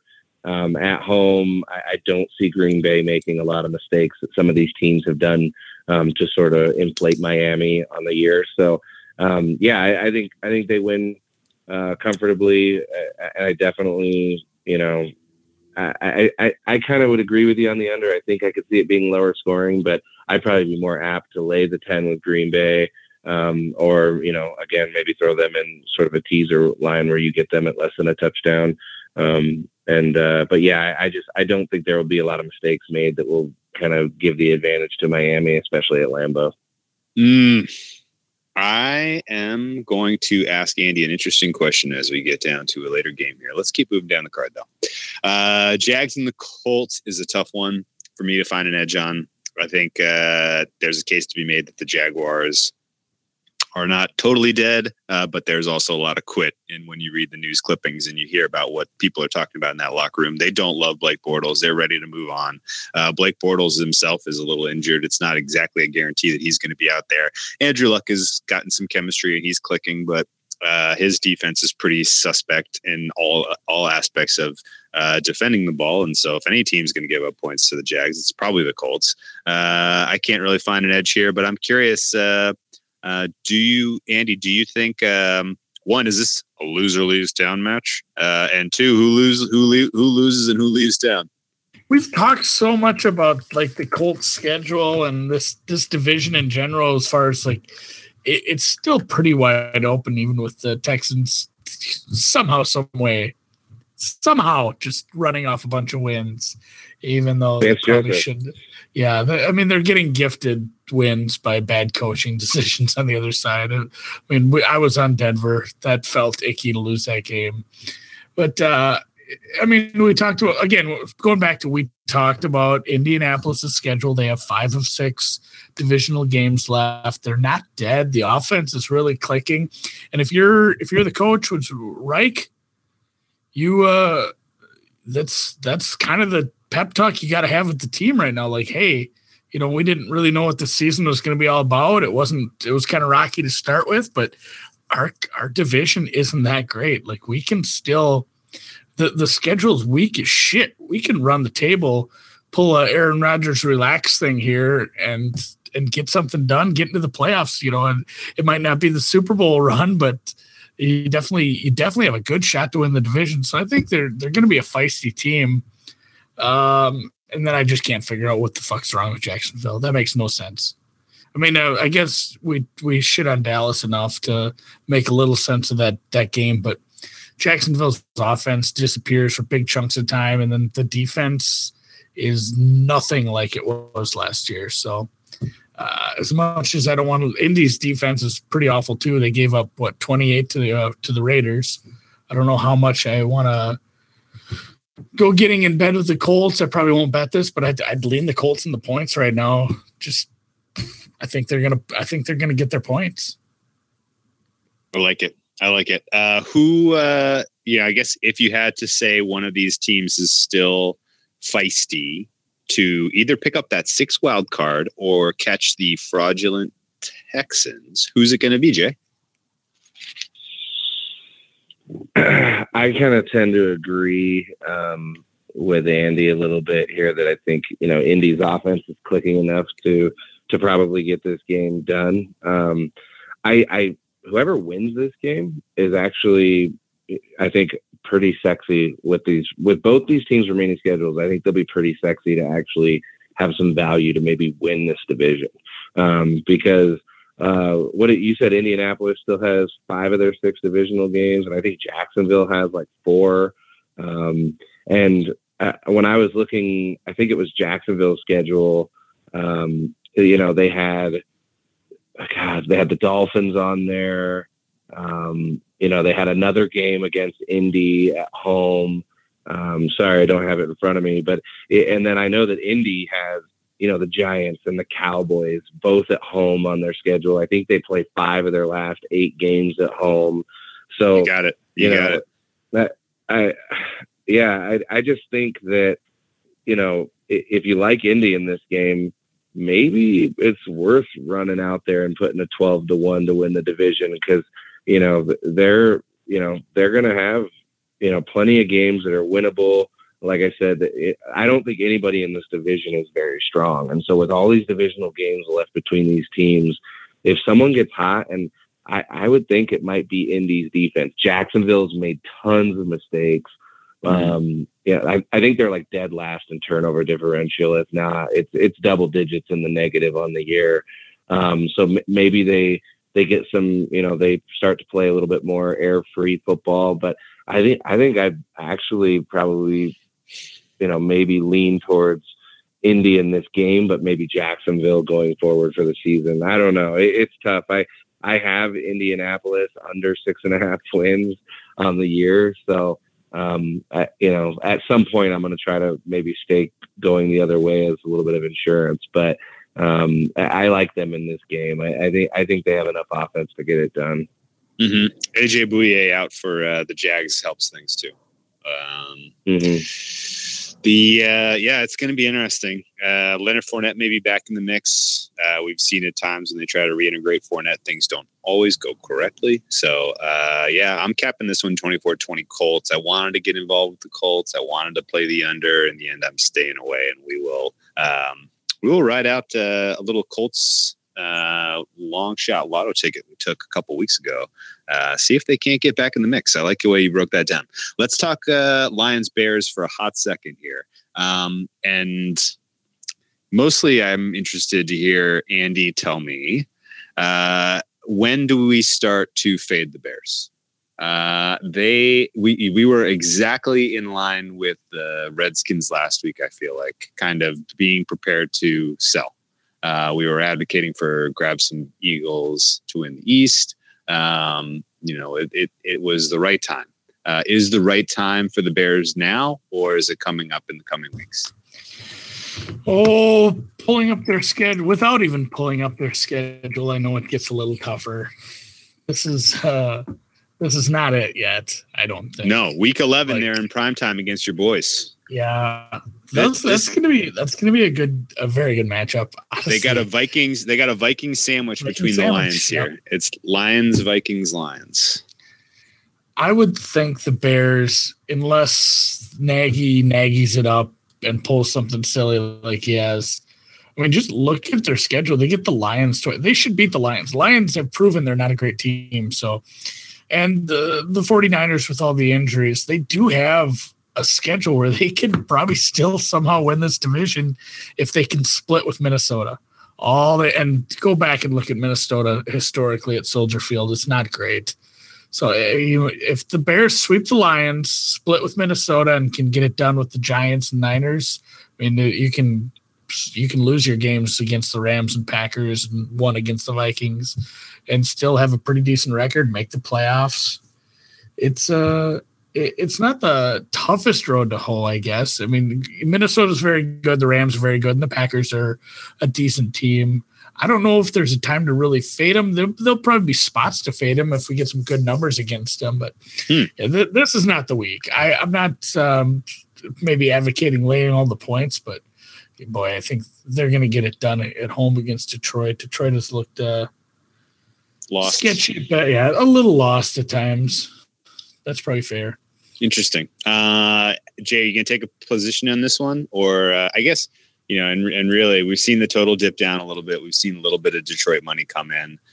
My initial reaction when I saw Chicago was 7-point favorites was, this is ridiculous. How can you make this game 7 points? But again, nothing positive coming out of Detroit in terms of player coach statements, anything at all. The Golden Tate moving him off last week was huge, tone killer in the locker room for the Detroit offense. And I don't know whether they bounce back this week or later in the season, if at all. How do you approach Chicago, Detroit? Yeah, I think this line probably moves to 7 at some point, would be my guess. And if it moves to 7, I would probably actually lean to Detroit. I think this might be a little bit of a trap game, divisional game. I could see it being tight. I know that last week the offense looked extremely flat for Detroit, but they still have some playmakers. Kerryon Johnson's having a great season. I just could see them definitely hanging within the number if it does get to 7. I'm a little iffy with it being at 6.5, but if it gets to 7, I think I would lean Detroit on this one. But I haven't played anything yet. I'm going to kind of wait and see what happens. But yeah, maybe the under as well. Just, Chicago's defense, Detroit looked really flat on offense. The under might not be bad. I could just see it maybe being a little bit lower scoring, but at times Detroit's defense has looked horrible. But I think this is a game they show up for, knowing that, this is a game they have to have if they want to compete going against the division leader. Interesting. Yeah, and what's his face? Stafford got put on his ass 10 times last week, not including hits. That was surprising. Pressures. That was really surprising. I mean, I want to give that to Minnie. You give that more to Minnie's defense, Andy, or the offensive line just absolutely no showed for some reason? Oh, probably call it 70-30 Minnesota's defensive line. Okay. I was wondering about that. I've been wondering. Danielle Hunter is not only the sacks leader, but he is tied with Donald for tackles for loss as far as leading the NFL. He is quickly turning into a man among boys while he's still pretty fucking young. Okay. Well, let's talk about a team that's a man among a boy that is their opponent this week, and that is the Kansas City Chiefs, who host the Arizona Cardinals. This is the second time this season we have seen a line of 16.5. The first time was memorably the Minnesota Vikings when they hosted the Buffalo Bills. Here we go again. Your audio is not good. Here we go again. I tried hard. I have a very tough time coming up with a way that this is a fair line. I think Cardinals Chiefs is probably a 14-point game, no matter how you slice it. I dabbled with, I thought about, I talked myself down 3 times from actually hitting submit on a Cardinals ticket. I'm going to skip this one, even though I think there's probably a free 2.5 points on the Cardinals. But again, what is 2.5 points when a line is 16.5? Really, And so Good luck to anyone who decides to bet this one. I have no clue if the total is reasonable or not. I know that there are a lot of terrible coaches on the sidelines in Arizona and a lot of amazing coaches on the sidelines in the Chiefs. I've decided I'm going to stop betting on particularly poorly coached teams. So this is a skip. Jay, what do you think of these Chiefs being an AFC West guy? And how do they get this schedule that they get the Browns and the freaking Cardinals back to back when other teams are out there just getting grinded up to pieces? Well, they just had a pretty tough schedule at the beginning of the year. It was all front loaded, and they had a lot of their lighter games sort of towards the back end, which is the even scarier part of them being 8-1 right now. On a note of a team that I was 100% wrong on. Well, I wouldn't say 100% wrong on, because I actually did like Kansas City to win the division. But I thought that they would come out and just look sluggish the first 3 weeks. I think I even was saying that this team would be lucky to be 3-3, through their first 6 games. Yeah, but, you're right. Their schedule was so hard. Yeah, I mean, but Jacksonville ended up, obviously not really competing in that game. They gave New England a hell of a game. Denver ended up not beating them at home like I thought they probably would do and should have done if Vance Joseph wasn't in the league. But yeah, I mean, Kansas City just looks so potent on offense. It's a thing to me that their defense is pretty bad. So I'm not even concerned that they're going to mess it up in the postseason with Andy Reid. A defense like that will not play in January. It's just so bad. But, they're playing exciting football for Chiefs fans. They're, definitely looking at a bye.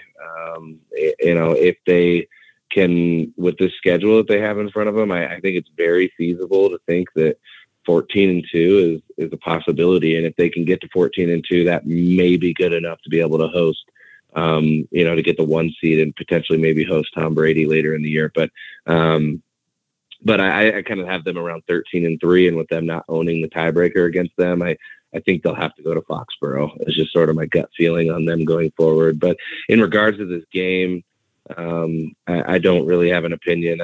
I typically, when I see 17 points in an NFL game, I want to go with the dog as well. But there's just no way I could play Arizona in this spot, especially at Arrowhead. Kansas City, I could see them, maybe score 40 in this game pretty comfortably. Denver scored 41 against Arizona. So yeah. I'm dying to hear someone make a really strong case for the Cardinals. Like, this is like an obvious, easy pick for Cardinals, back the Cardinals game of the year type of thing. But I think that's... Do you remember what I said earlier in the week? No. Perfect. I'd never recommend these. These are sucker bets. You're not getting the value for the points you're giving up or the price you're paying. But this would be a funny one to do a 10-point teaser on and take the Cardinals at like plus 27 and just hold on and watch that melt away as they lose like 35-3. It's not the only double-digit spread we got this week, Andy. No.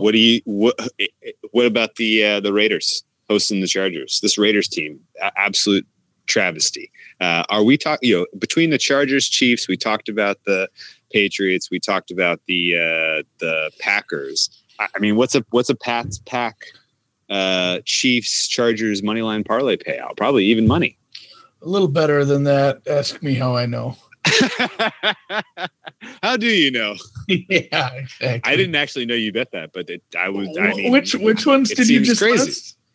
Patriots, Packers, Chiefs, and Chargers. Okay. Patriots, Packers, Chargers, Rams. Oh, that's okay. Pays like plus 125. I don't like the Rams in that one, but we'll get to that game in a hot second. Oh, they're not going to lose straight up. We'll get to that game in a second.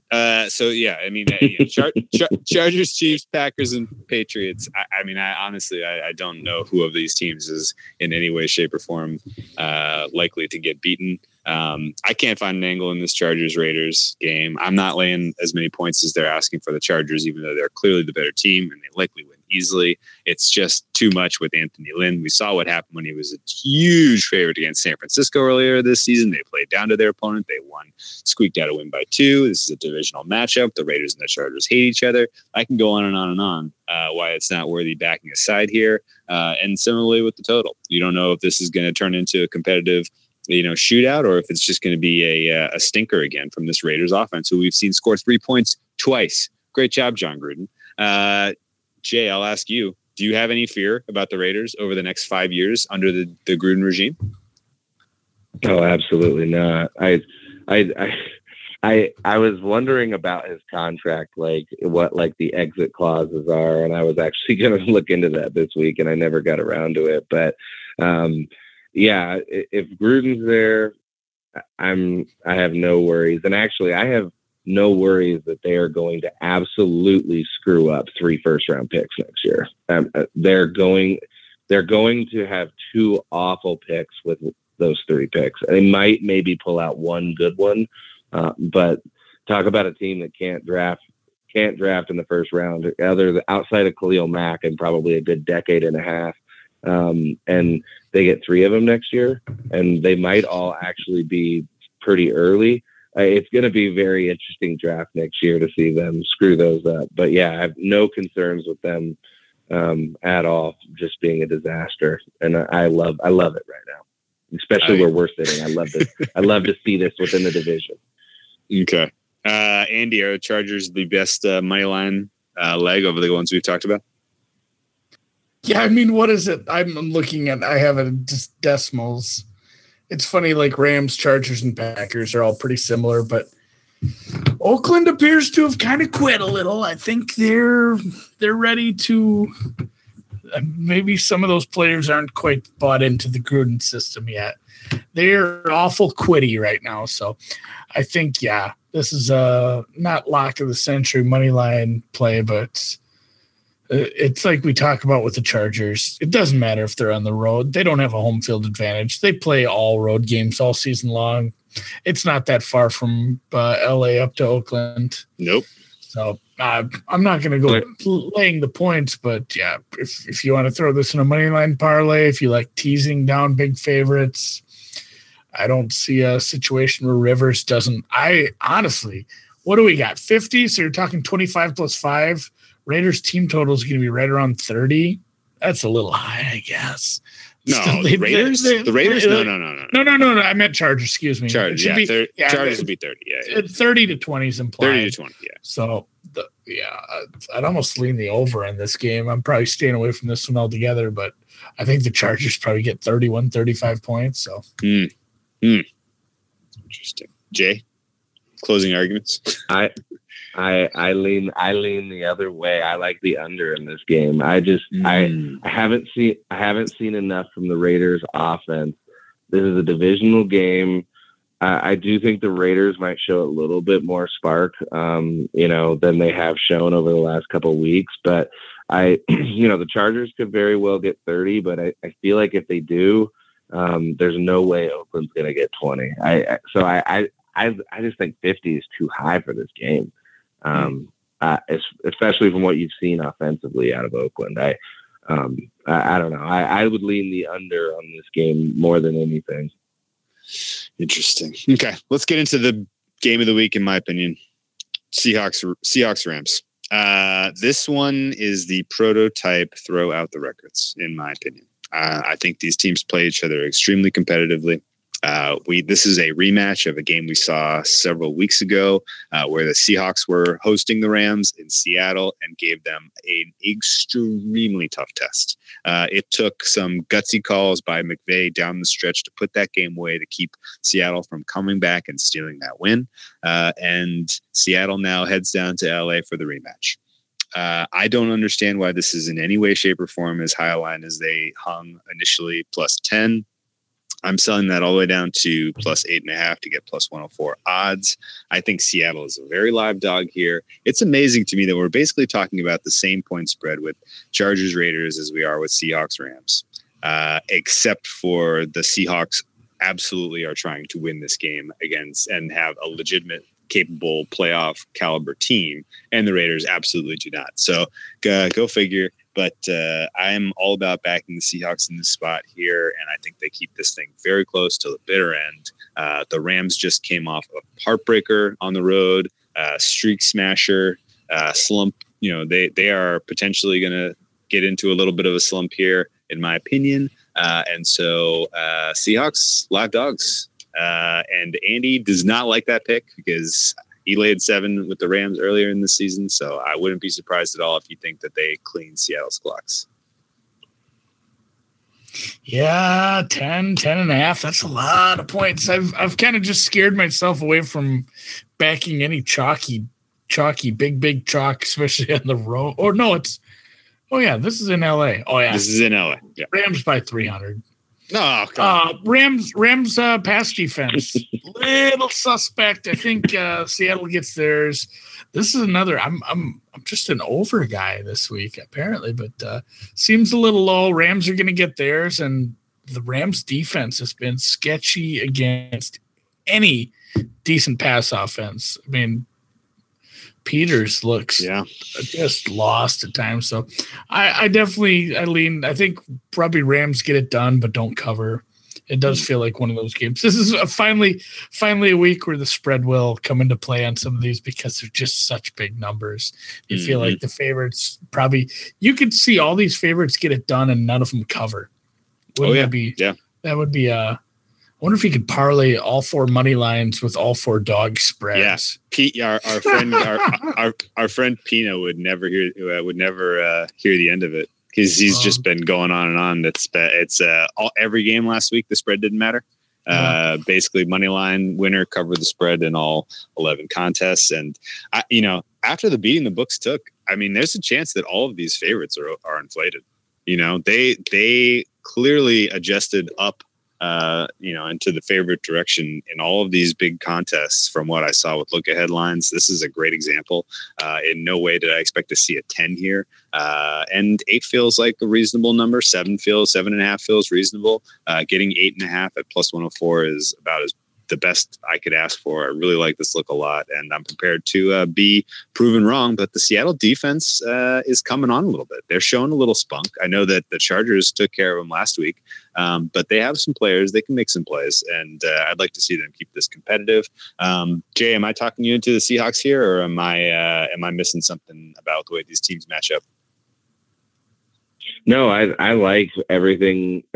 Seattle offensively all of a sudden seems to be clicking. I know they had some red zone issues last week that inevitably ended up costing them the game. But I sort of like Andy's look on the over, and I definitely like your side with Seattle. You sort of talked me into them a little bit, but I'm not quite sure I'm ready to fire on that in this game. But yeah, if this is any resemblance of what we've seen from Seattle's offense and what we've seen from the Rams defense, I think Seattle can stay within this number. And I think I don't know if it'll be 33-31 like it was the first time, but I definitely think you'll probably see one team get to 30 and the other one won't be too far behind. So I like it within 10. Okay. I like it. Let's roll down one, but I'm going to incorporate a little conversation here. Andy, I haven't heard or seen or kind of gleaned from you if there is a good 2-team Wong teaser this week. Maybe instead of playing a teaser this week, you're going to post that moneyline parlay. But if the Rams get bet down to 8.5, if the Eagles get bet up to 8.5, do those make a nice little parlay pair? And how do you approach Eagles Cowboys in general? Even at 7.5, that's a Wong teaser. Okay. You go through 7 and 3. If the Eagles are at 7.5 and God, I was actually looking at this. There's another one. If the Patriots do get bet out and both the Eagles and Patriots end up at like 7.5 or 8, I don't see how I won't be on that. There's really the other side of it's like 1.5, 2.5. There's not a lot of lines that are going to be tickling 2.5. I don't see Indy getting bet. Maybe Indy gets bet down, and you can take Jacksonville a plus. That stings at 3. That thing sits at 3. They're probably going to sit tight there. So if you do a Wong teaser, you're probably looking for some 7.5s. Whether you're betting Chicago down, Indy down, or New England down, Philly down.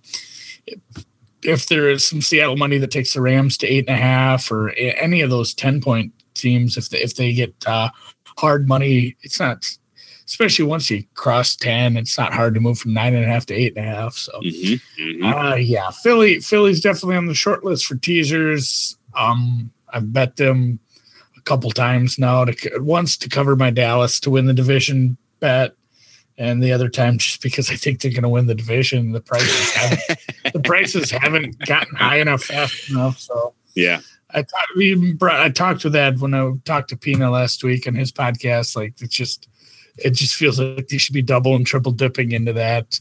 They've tasted success. They know what they're doing. And honestly, the biggest stopper to Philly winning the division right now is the Redskins, just based on the record that they already have. And they just, the cluster injuries are going to be so hard on them. So yeah, Philly, I think Philly gets it done at home in division. That'll be a big win as far as everything else goes for playoff positioning. And yeah, I probably will be teasing that one if it ends up at 7.5. Interesting. Jay, I haven't heard. I mean, we know the contrarians got absolutely smoked last week. Like people who just play contrarian situational narratives, like they got the floor cleaned. They got the floor wiped with them last week. Is there a contrarian angle on Dallas in this game? This was supposed to be around a 5-6 point spread. It ended up opening at 6.5. It's bet out to 7.5. Is this just too many points? And you got to look for Dallas to keep it competitive here, because I mean the heat is on. The heat is turning up on Jason Garrett. The Dallas Cowboys have underachieved this year. They've already fired an offensive line coordinator. It didn't fix anything. Guys, Garrett's traveling to the World Series in LA in the bye week instead of getting, things fixed on the offense. They absolutely need a performance here to kind of cool things off. Is the world sleeping on the Cowboys, or is it really as dead as it seemed last week on Monday Night Football? I think Dallas is in trouble. I don't think it's a good team, but I'm not really blown away with Philadelphia and what we've seen from them offensively in particular. That Carolina game will stick with me for a little bit with them, just to how they literally gave that game away with just not being able to produce any offense to get it done. I'm not typically a contrarian guy, but inevitably the contrarian will come back, and it's going to probably come back with a vengeance, whether it's this week, next week, or the week after. Vegas will get their money back. Let's be real. So, I would definitely avoid Philly, but I have a hell of a time playing Dallas. This, to me, when I look at this game, if I'm looking for an angle, it's a divisional primetime game in what could be sort of a sluggish defensive game to start the game. I probably lean first half under in this game if I had to pick a side. Interesting. Andy, Dallas contrarian. Are people? I don't think I've ever. Okay, here, cut to the chase. I don't think I've ever seen Dallas get this little support, especially in a primetime game. And granted, maybe people just wait to bet the game until closer to Sunday Night Football once they know how the rest of their bets go on Sunday. But still, it's surprising that no one is really out there making a case for the Cowboys. Where do you stand? Their offensive coordinator sucks worse than their coach. Like they don't know how to use what they have, and I don't think they're going to improve much this year. They've had some very pathetic performances, and even if you're not totally sold on the Eagles, I don't think you could go, maybe if you want to take a shitload of points, but it's still on the road. I don't see an angle to back Dallas here. They seem a little lost in the woods on offense, and Philly getting some pieces back. It seems like the side to me here. I can't. Maybe part of me it's because I really want to see Dallas fail, so they do finally have to fire their coach, because I feel like they're wasting some talent. Zeke's really good. Dak could be better. They have a good offensive line. They need to just get rid of Linehan and probably Garrett and start from scratch with somebody with a little creativity. Interesting. Interesting.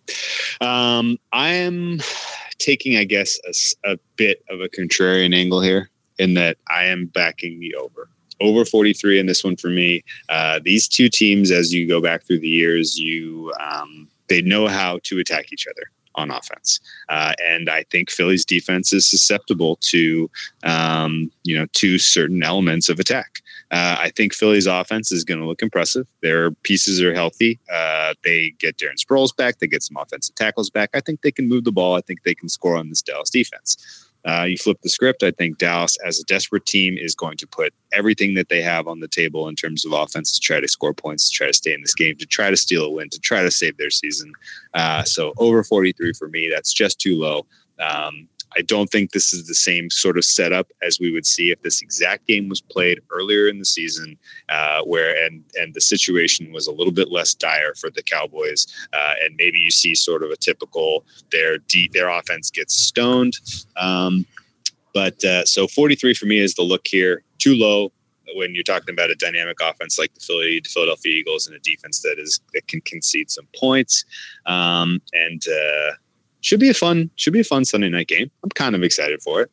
More excited than I expected. That's for sure. I thought I was going to dread every single Cowboys primetime game, but I'm a little excited for this one. You guys ready to wrap this up?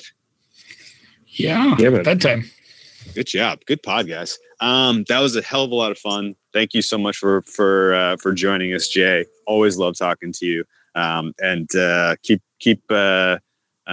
Keep us posted for when you got some hot takes on college basketball later on this season, and we'll bring you back on and do a little bit of catching up on that. Sorry about your Broncos this season, but appreciate all your insight. Let's have a great week 10, guys. Hell yeah, man. Best of luck, Andy. Oh yeah.